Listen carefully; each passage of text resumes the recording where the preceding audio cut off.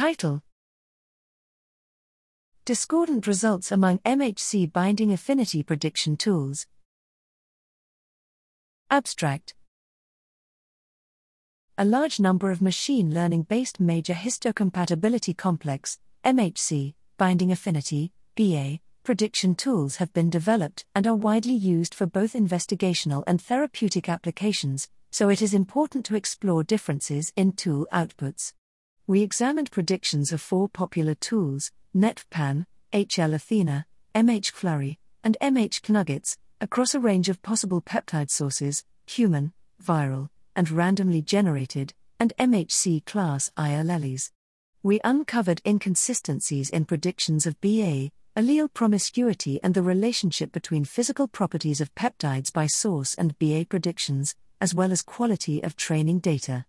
Our work raises fundamental questions about the fidelity of peptide MHC binding prediction tools and their real-world implications.